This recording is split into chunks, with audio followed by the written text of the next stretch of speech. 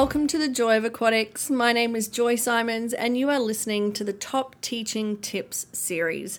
Now today's teaching tip is all about how to actually make a seaweed mat, which is so much fun, especially during Water Safety Week. If you do weeks or you can pull it out whenever during the year. We like to keep ours out as much as possible. However, it did tend to get ruined pretty quickly if we left it out too long. So basically what we did was we went and bought a mat. A heavy one.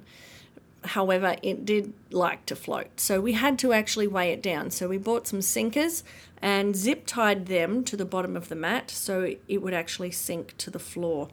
Now, when you buy the mat, make sure it's got holes in it, it's got gaps in it. And head off to Clark Rubber. Just another big shout out to Clark Rubber. They don't sponsor me, but maybe they should. That'd be great.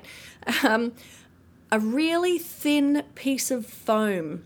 Nice and massive piece, as big as you can get it, and then I want you to cut it up into strips. I keep saying I want you to. That's because I'm so used to teaching kids. That's what I say to my kids. But really, please, cut it up however you want.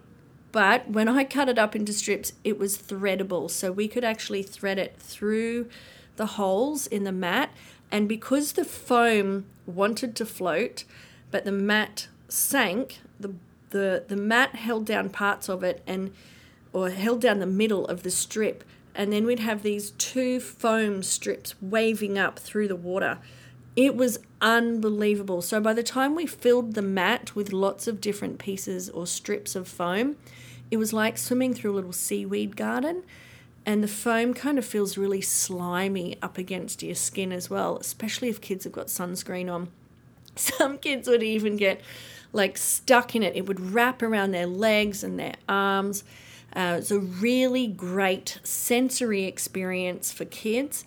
Just doing rockets through it or walking through it, getting parents with their infant kids to walk through it was really, really cool.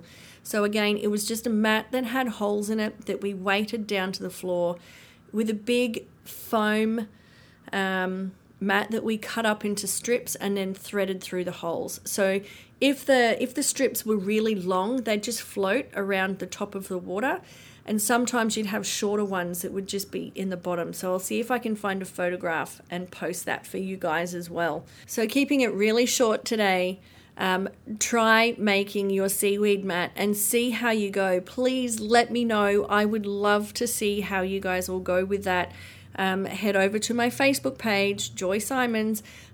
Share your photos with me. I would love to see the kids' reactions and see how much fun they have and how much fun you guys have.